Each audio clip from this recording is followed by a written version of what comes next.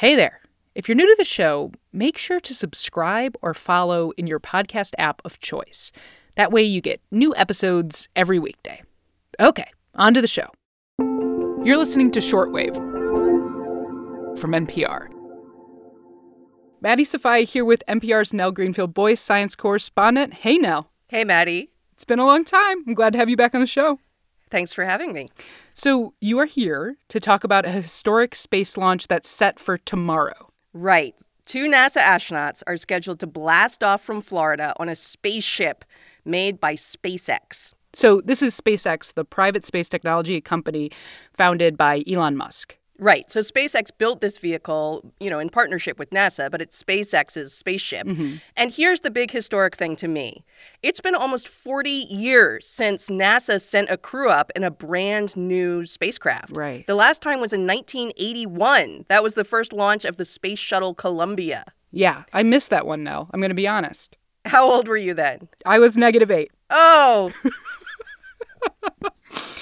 All right, so just for you, just to get you in the mood and help you understand what those times were like, I thought we could play a little music. All right, let's bump it. Get up with anticipation. We arrive at the launching site. The sky is still dark, nearing dawn on the Florida coastline. It's very spacey now. Have you ever heard this song before? No, but I feel like I could tell you it was from 1981 if I didn't know that already. 1982, actually. Okay. It's a Countdown by Rush, and it's celebrating the inaugural space shuttle launch. And you can hear some of the actual voice communication in there between the astronauts and mission control. We had a motor test and they are go for launch. Oh, yeah. At the present time, no All right, I hear it. All right, so the reason I wanted to play this for you was to kind of get you in the mood, sort of bring you back to that last time we launched a new spaceship from U.S. soil with NASA astronauts on board. I've just been thinking about the differences and the similarities. I mean, that's a long time ago, and, the music sounds very different.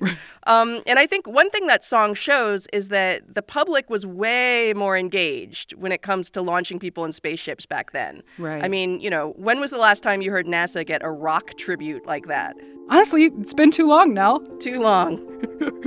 So today on the show, we look at this launch coming up tomorrow through another space launch of yesterday. I'm Maddie Sofia, and this is Shortwave, NPR's daily science podcast.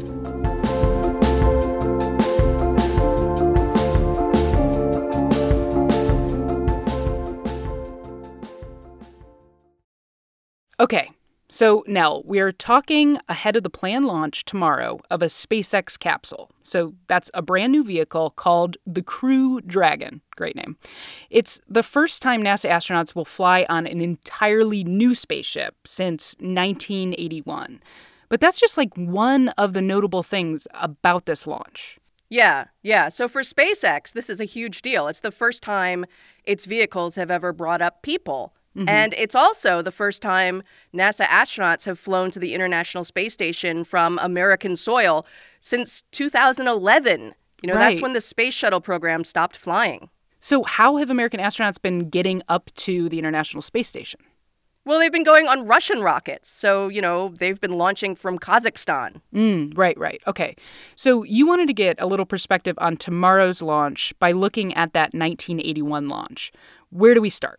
Well, let's go back to April 12th, 1981. T-minus 10. That was launch day for that first mission, the first test flight of Space Shuttle Columbia. Main engine start. We have main engine start. I feel like I will always love this sound now. Just get so excited when I hear it. America's first space shuttle. And the shuttle has cleared the tower. So, if I was in the crowd, Nell, in 1981 in Florida, and I saw that launch, what would I have seen? What would I have noticed? Well, for people at the time, the black and white space shuttle, Columbia, it looked really strange. I mean, it looked like an airplane, kind of a fat airplane. Mm-hmm. And the country was used to bell-shaped capsules, right. The kind that the Apollo astronauts took to the moon in the 1960s and 70s. Yeah, those Apollo missions put the astronauts in those capsules at the top of a long rocket, the Saturn V, right? Right, right. And so I talked to Wayne Hale. He was a NASA junior flight controller in 1981. He'd just come to NASA. He was 26 years old. And he actually watched the shuttle launch on TV in his bedroom because, he'd just come off a pre-launch shift at Houston's Mission Control and he'd been trying to catch a few hours of sleep. And he remembers being just startled by the brightness of the space shuttle launch and, the speed. People in my generation grew up with like the Apollo missions, and the Saturn V just looked like it took forever to get clear of the tower. It's very slow. And the shuttle just, with those solid rocket motors, just pow, they were out of town. So this 1981 launch with its airplane-like shuttle was a big technical leap. Can we say the same thing about tomorrow's SpaceX launch? In some ways, it kind of goes back to a more Apollo-style way of doing things. I mean, basically, you've got, a little bell-shaped capsule on top of a, thin rocket. But unlike the days of Apollo, SpaceX wants its capsules and rockets to be reusable to cut down on costs. I mean, that's been the big goal of SpaceX from the beginning, to basically bring down the cost of spaceflight dramatically. And so, that was something that the space shuttle was supposed to do, too. I mean, the space shuttle was reusable. And at the time, that was like a really, novel idea. Yeah. The space shuttle, if you've been in it, which I have. Oh, a little brag. Okay. I got to see Space Shuttle Discovery. And it, the cockpit looked like sort of like an airplane cockpit you might have seen, when you were a kid, like peeking in the airplane cockpit. It's just like crammed full of switches and dials. But the SpaceX capsule is actually controlled with a sleek touch screen. It looks very, very modern. Yeah. So this partnership between SpaceX and NASA, some people in the space industry think like this launch kind of marks a new era of space travel. How do you feel about that? Well, you've got this private space company operating kind of a taxi service for NASA. And, the whole idea behind NASA's Commercial Crew Program is that NASA would focus on deep space exploration, like getting back to the moon or beyond.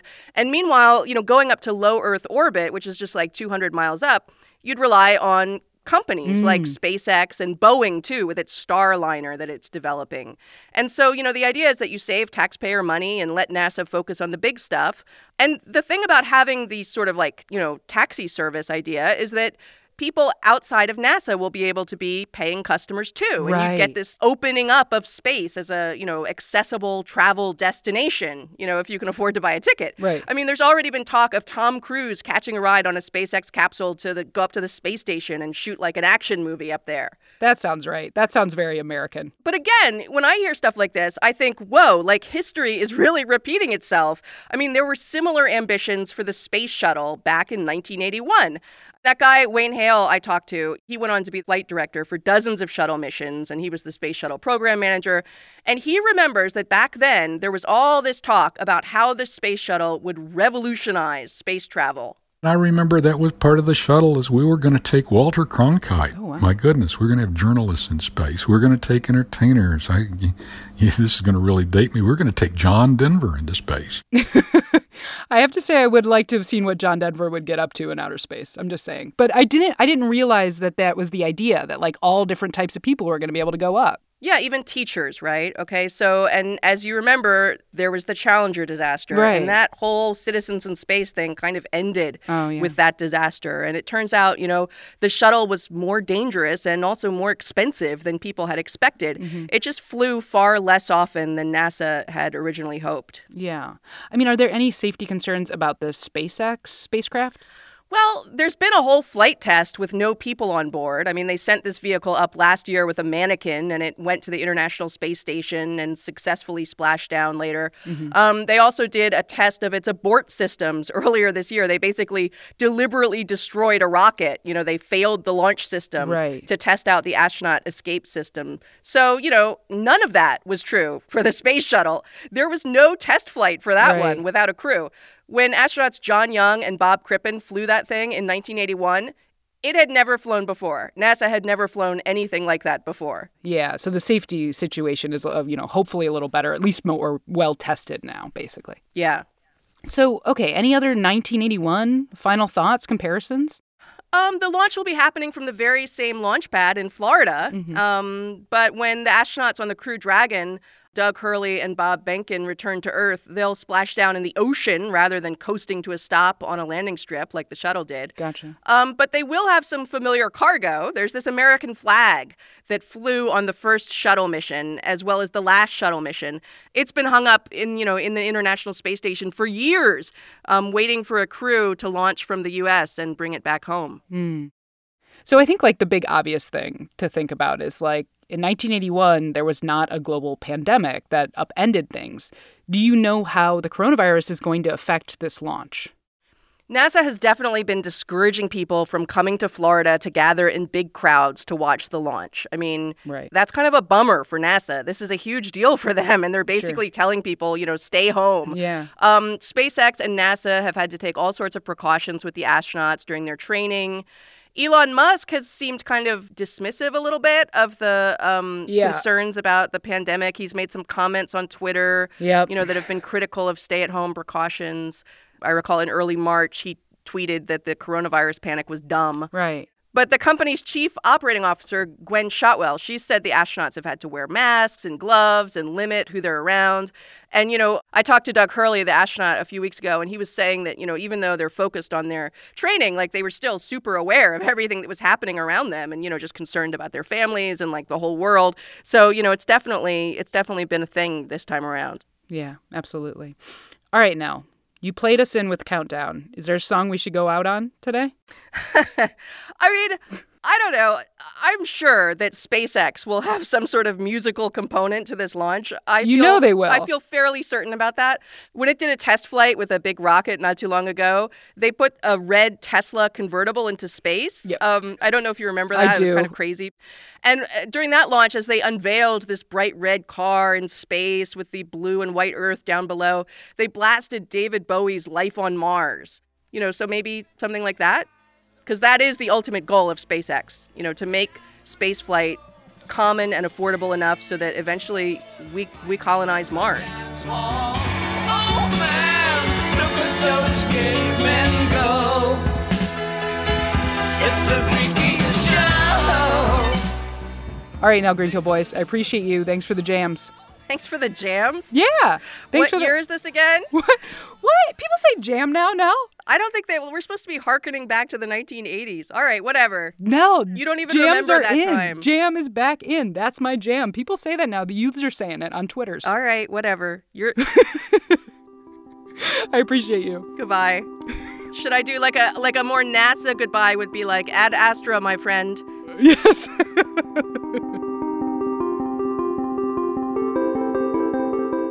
This episode was produced by Abby Wendell, edited by Viet Le, and fact-checked by Emily Vaughn.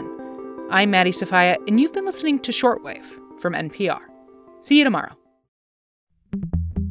There's no getting around it. The coronavirus pandemic has upended everything, and daily decisions made by the White House and Congress will radically impact the human and economic toll. To keep up with the latest, join us on the NPR Politics podcast. We'll cut through the noise and let you know what decisions are being made and how they affect you.